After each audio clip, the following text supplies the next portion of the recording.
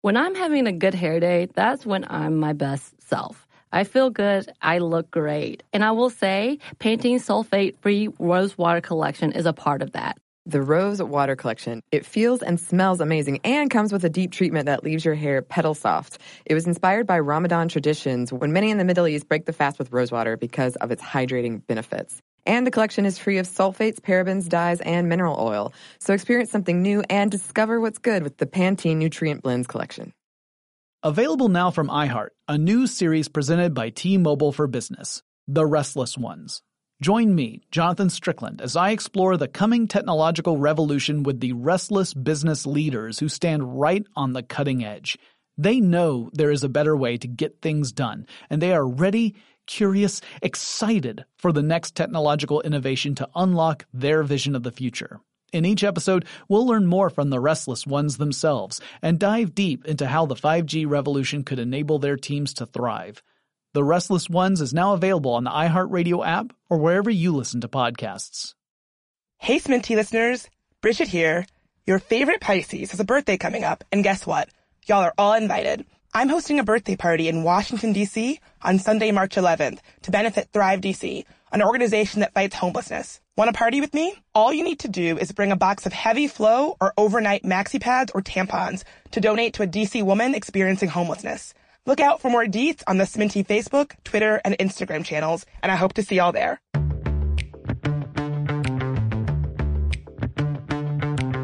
Hey, this is Bridget, and you're listening to Stuff Mom Never Told You.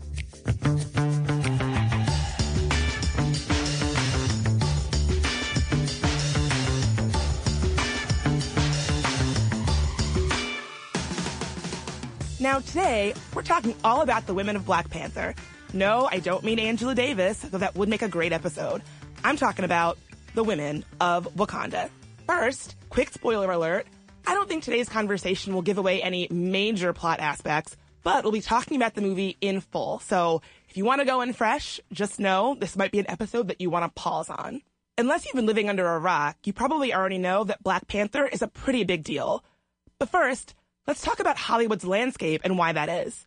According to the Motion Picture Association of America, women made up 52% of all 2016 moviegoers, an increase from 2015, which was about 51%.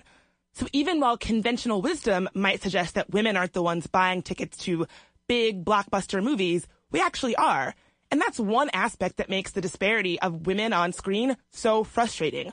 A lot of us are buying movie tickets and wanting to see our stories on the big screen.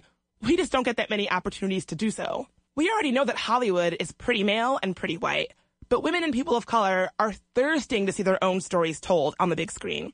That was pretty clear when the movie Wonder Woman smashed both the patriarchy and box office records, raking in a whopping $100.5 million in ticket sales and going on to become the highest grossing opening weekend for a film directed by a woman.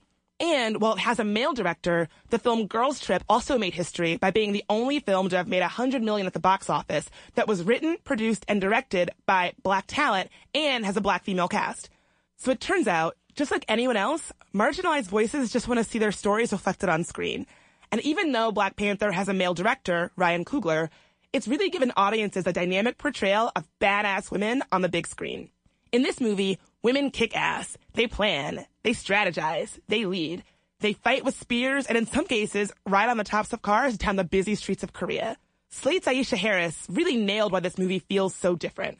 She writes, women typically play third or fourth fiddle or just playing damsels in distress in these movies. And more often than not, with very rare exception, have Black women played any real part in these stories at all.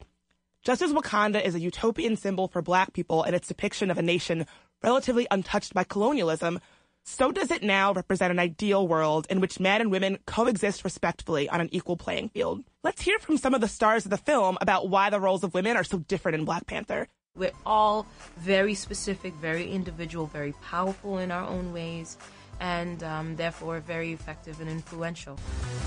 Seeing these women, seeing this Dora Milaje and Shuri, these women who support him. He can't do it without them. He can't, there is no king without a queen, is the thought, the sentiment in African nations, and so that queen is his mother, his sister, the all-female guard, After this quick break, We'll talk more about the feminism of the movie Black Panther with Jenna Wortham, host of the podcast Still Processing. Okay, so a recent study found that a great hair day makes you happier and more confident. But that same study also revealed that 95% of women don't feel great about their hair. I can definitely relate to the confidence part because if my hair is doing something a little weird, something I don't want it to do, then I can't stop thinking about it the rest of the day. Oh my God, we've all been there. Pantene's Rosewater collection feels and smells amazing and comes with a deep treatment that leaves your hair petal soft. It was inspired by Ramadan traditions when many in the Middle East break the fast with rosewater because of its hydrating benefits. And the collection is free of sulfates, parabens, dyes, and mineral oil. Your hair does look really great. Thank you. I actually worked in a place for a while that was very sensitive environmentally, and we weren't allowed to use shampoos that had sulfate in them, so that's something that I look for these days. And bonus, I love the way that my hair looks now. So experience something new and discover what's good with the Pantene Nutrient Blends collection. This episode is brought to you by NBC's Good Girls. Okay, the new season of NBC's Good Girls is generating serious buzz. Christina Hendricks, Retta, and Mae Whitman have never been more hilarious as America's favorite moms turned gangsters, Beth, Ruby, and Annie. Already this season, there have been some big twists and breathtaking surprises. The fans love it, and the critics do, too. Variety calls Good Girls addictive and audacious. Entertainment Weekly says it's just what you need, and Rotten Tomatoes certifies Good Girls 100% fresh. So, if you've missed any of the new season, get yourself online and stream it now. And Sundays on NBC, watch it live. There's sure to be big twists and huge surprises. So you'll want to enjoy your Good Girls experience in a spoiler-free zone. The all-new, all-hilarious season of Good Girls, Sundays on NBC and streamed anytime.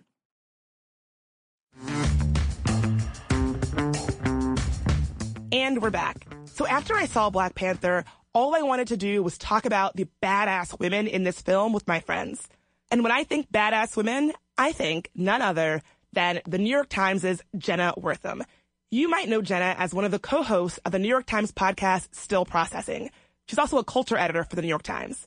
And even though I hate talking on the phone, I was so excited to call Jenna up to get her thoughts. Here's how that conversation went down. And if you're thinking, this sounds a bit weird, that's because, full disclosure, you're listening to two gals talking on the phone in my apartment. Jenna, thank you so much for being here with us today. Thank you for having me. I'm so excited. So you guys actually just put out an episode all about Black Panther with the one and only Ta-Nehisi Coates, which was fabulous. If y'all haven't heard it, I would definitely recommend checking it out. One of the things that I really identified with in that conversation was how you talked about the way that Black Panther, there was a lot of hoopla surrounding it and a lot of hype. And in some ways, that can almost be a little bit of a turnoff. But then when you go see the movie, it's such a great movie. Why do you think it is that a lot of times we feel like if we don't go see a movie like this on opening weekend and make a huge deal about it, that we almost sort of won't be given another shot at having our stories told on screen? Yeah, because that's usually what happens, right? There are so few of our stories, and by our, I just mean mainstream typical white narratives that end up making it to the theaters, that when there is something, and we know these decisions are made by, in part influenced by how much people spend on the movies, how much people go to the movies. A lot of movie trends are shaped by capitalism. So when there is a big moment, there's a big movie, it feels like, yes, we have to support it to make sure that other movies like this are made. And I should clarify, when we were talking about the hype, I was all for the hype of Black Panther. I love comic book movies. I see all the standalone ones. Like, I saw Logan in the theaters. Like, I love everything about the comic book universes that have been created. It's a form of storytelling that I just really, really enjoy on the big screen. But I did kind of resent this idea that, each and every single Black person in America and around the world had to support this movie, or else it would be our fault that it failed. No, it wouldn't be our fault if it was terrible. That's just not how it works. It shouldn't be. We only get one shot at a movie like Black Panther. I really didn't like the idea that we had to be street teaming this movie for it to be successful. And the truth is that, honestly, it doesn't really work. Remember how much money Hidden Figures made? It's not like they're making a sequel or, there's 10 other movies like that in the pipeline. Hollywood makes the stories it wants to see, and it really I wish I could say that they did pay attention to that, but for the most part, it seems like they don't. Yeah, on the one hand, it's almost a lot of pressure for marginalized people to sort of create these personal ad campaigns for these movies to get their friends to go see it. I actually don't really like superhero movies, and so when this first came out, I was like a little bit mad, not because it didn't seem like a great movie, just because it's not a genre that I personally enjoy. But then I did feel this weird pull, like I have to go see this movie opening weekend. I have to support, I have to go out and get dressed up in a costume and go see it, because it felt like, this is our thing, we have to support it. And it's almost sort of not fair to feel like you have to do that, because I don't think that white men feel that way when there's a movie that spotlights white men in right. the theaters. No, totally. And also the movies are so expensive, so I just feel like this idea that someone, needs to spend like $100 to take their family to the movies, or else your child doesn't get a black superhero, is a really false equivalency. It's just totally unfair. I totally agree with you. But I have to say, though, because some people did respond to us speaking in that way about the movie on the podcast, that we were super hyped for the movie. It was just this idea that its success rested on our individual backs, which again, is totally, out of pocket. Like, that's not fair. It's not fair.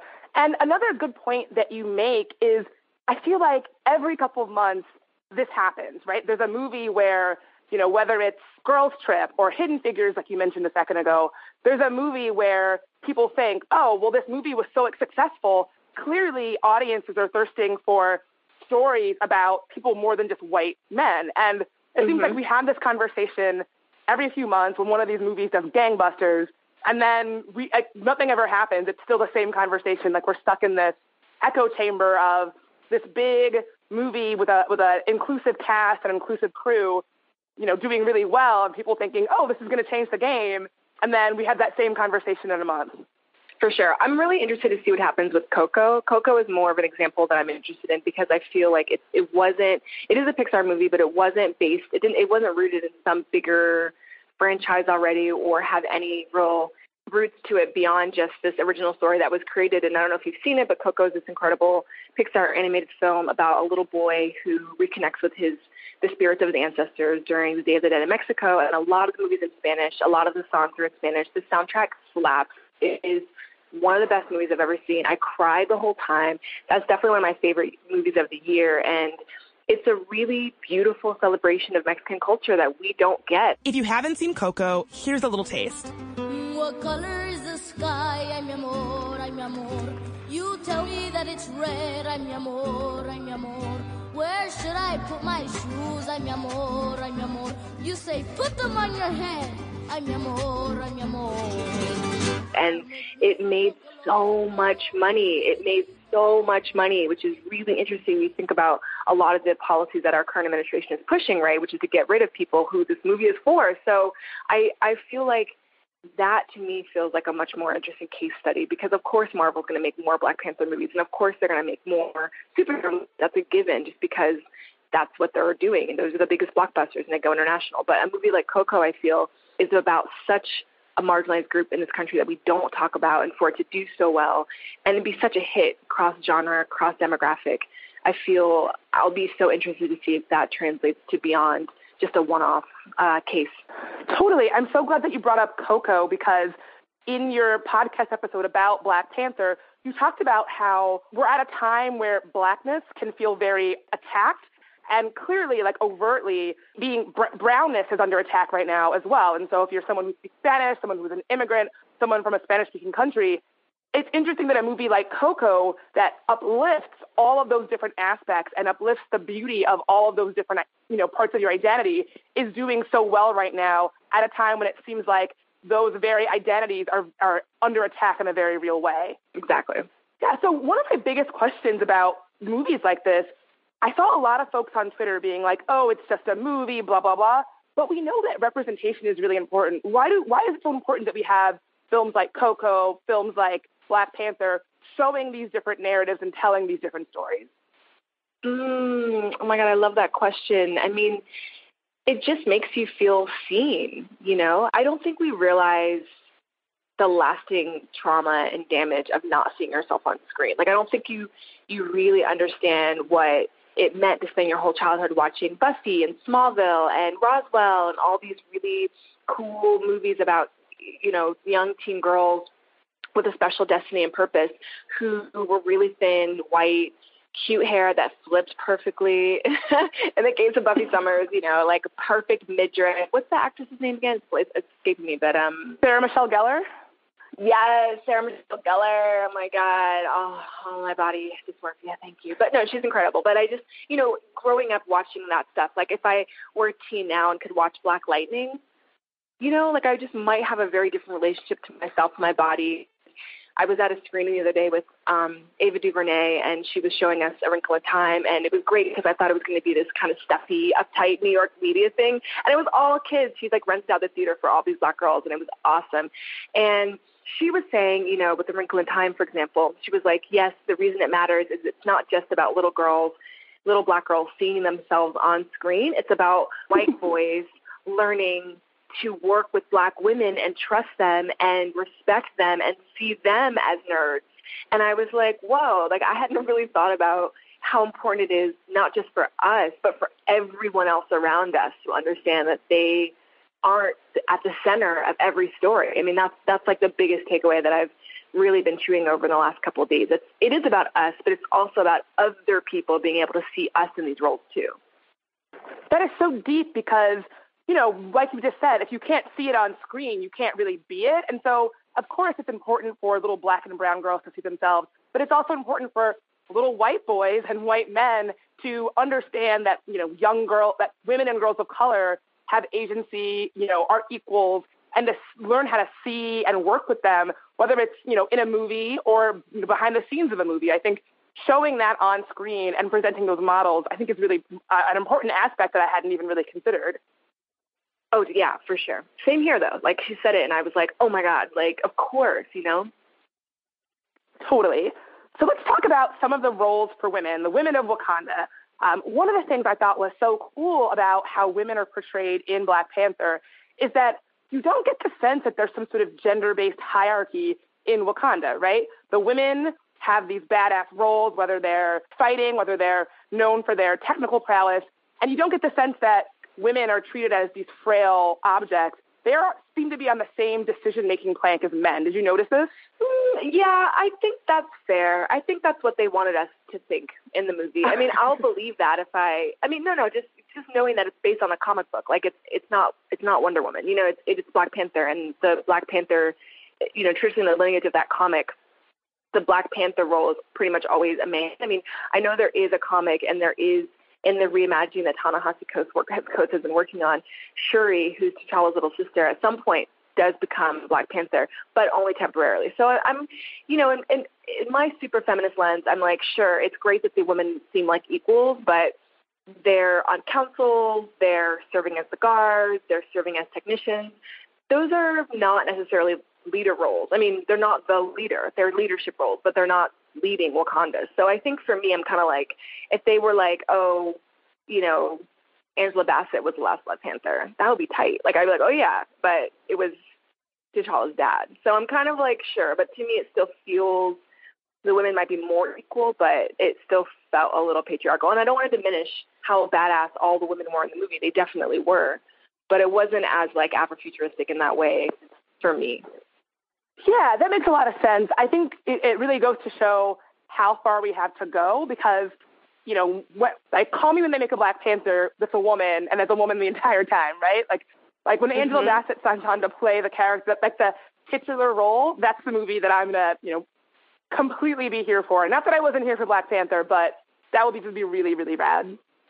And to be fair, like, I actually think it's coming, and this was the first movie, so I think there is a lot to do, and I think they're willing to do it. Like, I've never gotten the impression that they wouldn't explore it, and, you know, there is a lot of the movie that we saw was based on some of the World of Wakanda comics that have been rewritten, and Shuri is a Black Panther in them, and so I just think it's so possible. And there was the news that Marvel signed on to do like 10 more movies, and so like everyone's speculating, well, how many of those are Black Panther spinoffs? And I actually think that the response to the Dora Milaje, which is the all-woman guard that protect Wakanda and serve T'Challa.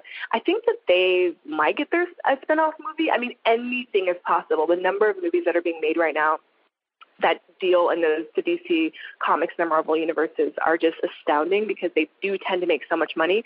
So I kind of feel like it's not out of the realm of possibility at all. And it would be so baller if, like, you know, Lupita has a filmmaking company now. Like, maybe she could produce one. You know, maybe Denai can do it. But Denai is an incredible playwright. You know, she wrote Eclipse. So I just think there does seem to be way more possibilities than there have been. So I'm not trying to knock it at all. I'm really excited to see what they do next. Yeah, it kind of opens up the door to the future of what will be. And I'm really excited to see what Black Panther leads to down the line. Yes, exactly. So you brought up the character of Shuri. She's one of my favorite characters in the movie because she's sort of spunky and she bucks tradition. And I'm a youngest sister, and it's very interesting to see the sort of spunky little sister role on screen. You don't really have a lot of movies that play with the brother-sister dynamic in quite that way, which I love. And of course, I love that she is the technology officer of Wakanda. She's the one who, you know, knows the latest stuff. She knows how to make the really cool shoes and the really cool suit. And I couldn't help but think about this amazing Black woman astronaut, Mae Jemison, her talking about how when she was a kid, she didn't really think that she could be a Black female astronaut until she saw the character on Star Trek when she was a kid. And that character had I don't know if you ever watched it, but she was a lieutenant. You know, she had a really technical role on the ship. And Mae Jemison actually credits her with the reason why she thought she could become an astronaut, which she later did. And she actually went on to be on the show Star Trek in a guest role. And so it's interesting where I can't help but wonder how many little girls are watching this spunky girl with her cute braids, you know, lead technology for a nation and think, I can do that. I know. It's so exciting. And it's, you know, it's real because sometimes we don't even know what's possible until we glimpse it. And I just mean that even like that there could be a job like that. I mean, so much of what we know is shaped by what we have access to, and what we have access to is very much guided by popular culture and whatever's trending. And so in order to be able to see yourself, as someone who works on a ship or who builds cars or builds trains, whatever, it's like someone who designs the infrastructure. It's like you see that and you're like, oh, could I do that? How do I do that? What's that job? I mean, that's even how I became a journalist. Like I knew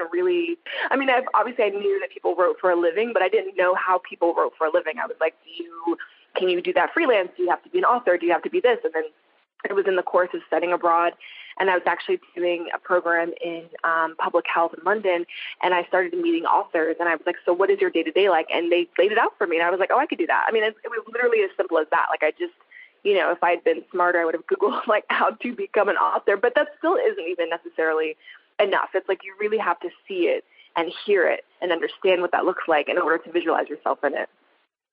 Absolutely. Funny that you say that. My sort of becoming a journalist and a writer and a media person is similar, but much less cool than your story. When I was a kid, I used to watch that show Living Single, and Queen Latifah's character runs Flavor magazine. And I thought, I could do that. Oh my God. That's so good. Yes, incredible. So cool. I wonder, similarly, I bet an entire generation of Black women and girls were like, oh, I knew I wanted to be a media professional when I saw that. Yes, absolutely. Goes to show it's so important. This representation is so important. So I have one last question for you. It's a little bit of a curveball. So I went to see Black Panther, and I wore a ridiculous outfit because I felt like that's kind of what you do. I kind of gave into all the hoopla. I was like, well, if I'm going to do it, I'm going to do it. I'm going to wear something kooky. Did you wear a cool outfit? Oh, I had so much pressure. I felt so much pressure going to see it because I was like, what am I going to wear? Like, everyone's going to dress up, and people were Instagramming their cool outfits. And Kimberly Drew, who's one of my really good friends and one of my collaborators, Instagrammed her outfit, and it was like this amazing matrix, like latex. And I was like, damn it, like, I don't have anything to wear. So this is a very long way of saying I tried to look good, but I don't know that I looked necessarily cool. When I went to the screening, the media screening, I just wore regular schmegler clothes. But then I went to the premiere, I just tried to like have good eye makeup on. Do you know what I mean? Like I was just like, let me put some glitter on because this is the best I can do. And people showed up and they showed out, and I was sad to be a little underdressed, I have to admit. Well, I think You went out, you supported it. I'm sure you looked great. I kind of, as soon as I went to a weird screening. I went to see it in Georgetown and Washington, D.C., and it was a very early morning screening, and so perhaps not the screening where people would be dressed to impress, we'll say. Totally. Well, Jenna, I am so happy that you were able to join us today. Where can folks find out more of what you're up to? I know that you kind of do it all, from Black Goop to podcasting. Where can folks find out what you're up to? Well, my social handle across pretty much everything is at Jenny Deluxe. And for the podcast, it's nytimes.com/still processing. Jenna, thank you so much for being here with us today. Wakanda forever. Oh, such a pleasure. Thank you for having me. So we already know that the women of Wakanda have had a huge impact on the big screen. But what about IRL? More on that after this quick break. Okay, so a recent study found that a great hair day makes you happier and more confident. But that same study also revealed that 95% of women don't feel great about their hair. I can definitely relate to the confidence part, because if my hair is doing something a little weird, something I don't want it to do, then I can't stop thinking about it the rest of the day.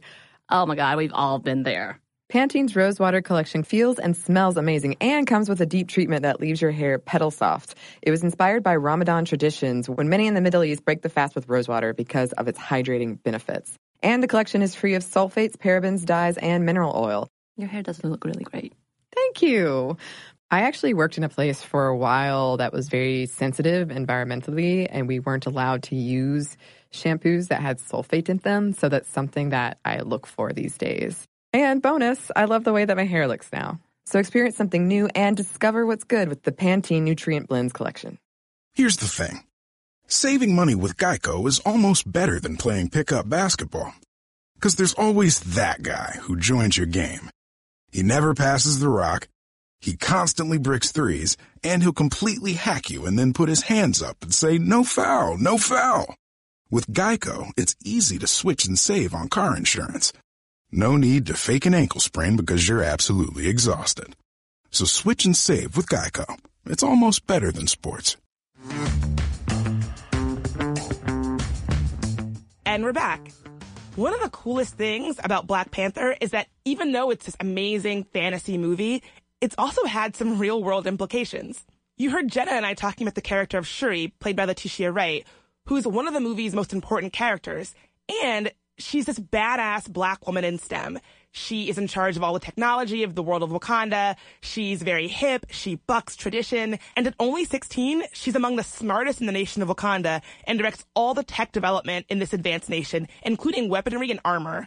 And even though she's a fictional character, Shuri has gone on to become an inspiration for Black girls in STEM. Disney donated $1 million to Boys and Girls Clubs across the country to operate STEM centers, including one in Oakland, California, where, spoiler alert, if you've seen the movie, you already know, Shuri ends up running Wakanda's first tech outreach center. So when we're talking about Wakanda, life really imitates art. And beyond that, some real-life Wakandan women warriors are using Black Panther to create change IRL. They spun up the Wakanda the Vote campaign, an initiative that lets folks set up voter registration events at local theaters or register to vote via text message. The initiative is run by Jessica Bird, who runs 3 Point Strategies, a firm of Black women who work to elect Black political leaders and create social change. Jessica, I'm so happy to have you here today. So I have to ask, why was it important for you to get folks registered to vote at the movies when they're seeing Black Panther? Well, so 3 Point Strategies is currently anchoring and co-leading the Electoral Justice Project, which is a project that was launched by the Movement for Black Lives just this past October 2017. And essentially the idea was to really harness the energy of Black-led social movements who have historically used protest and direct action and, other means of intervention to interrupt systems. And so we believe that the electoral system is a system just like any other.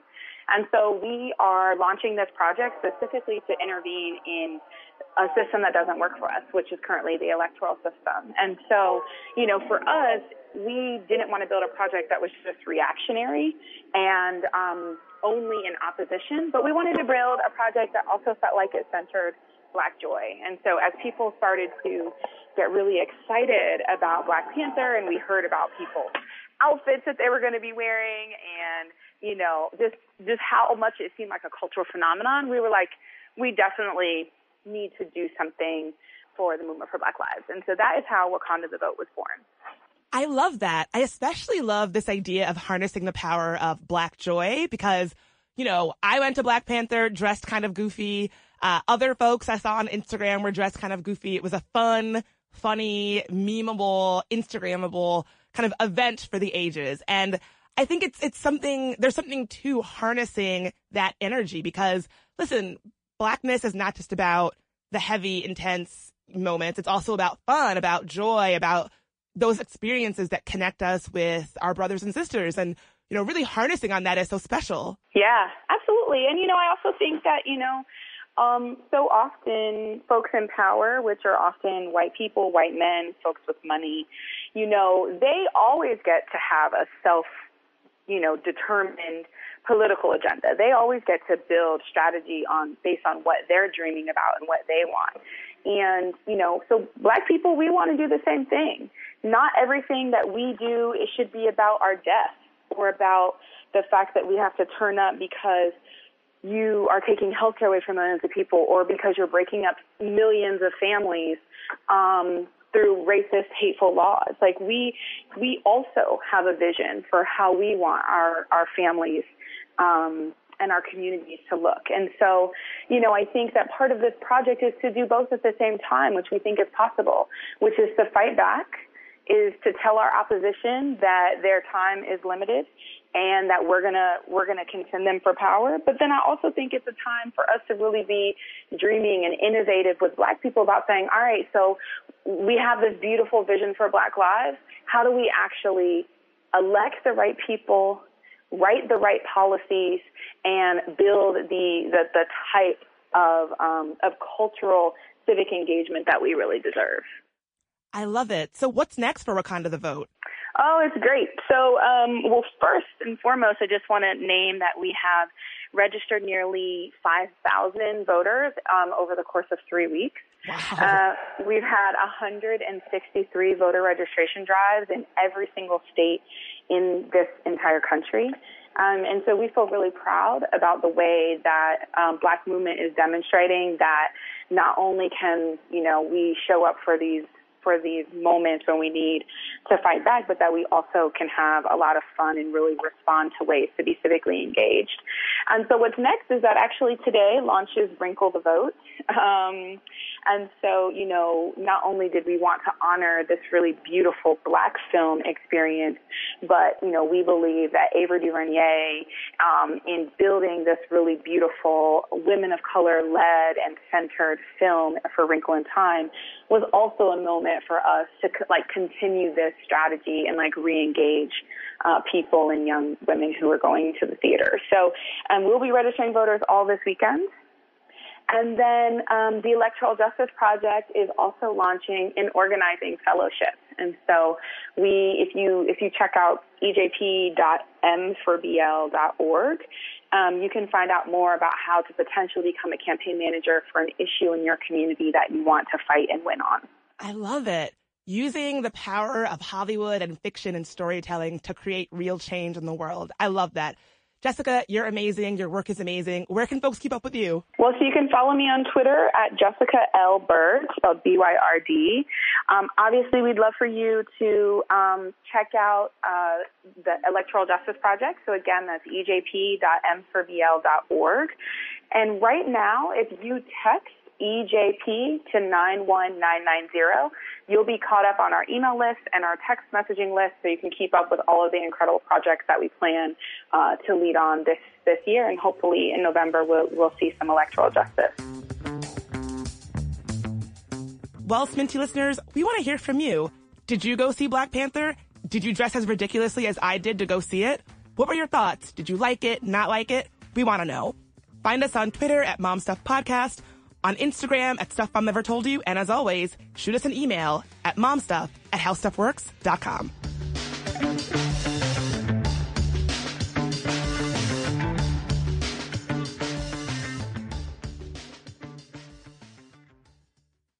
So here's something that some of you might find shocking. 95% of women don't feel good about their hair. But Pantene is changing that. Pantene's Rosewater collection combats bad hair days with an innovative formula that uses rosewater derived from the petals and buds of the Rosa gallica plant. With Pantene's Rosewater collection, I can really feel how much more hydrated my hair is.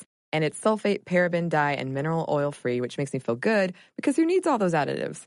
Experience something new and discover what's good with the Pantene Nutrient Blends collection. This episode is brought to you by NBC's Good Girls. The new season of NBC's Good Girls is generating serious buzz. Christina Hendricks, Retta, and Mae Whitman are hilarious as America's favorite moms turned criminals. This show is the perfect blend of comedy, action, and romance. No wonder critics call Good Girls your next TV addiction. And Rotten Tomatoes rates it 100% fresh. Ooh, Good Girls, Sundays on NBC. The new season has already had some wild twists, so watch live. And stream anytime.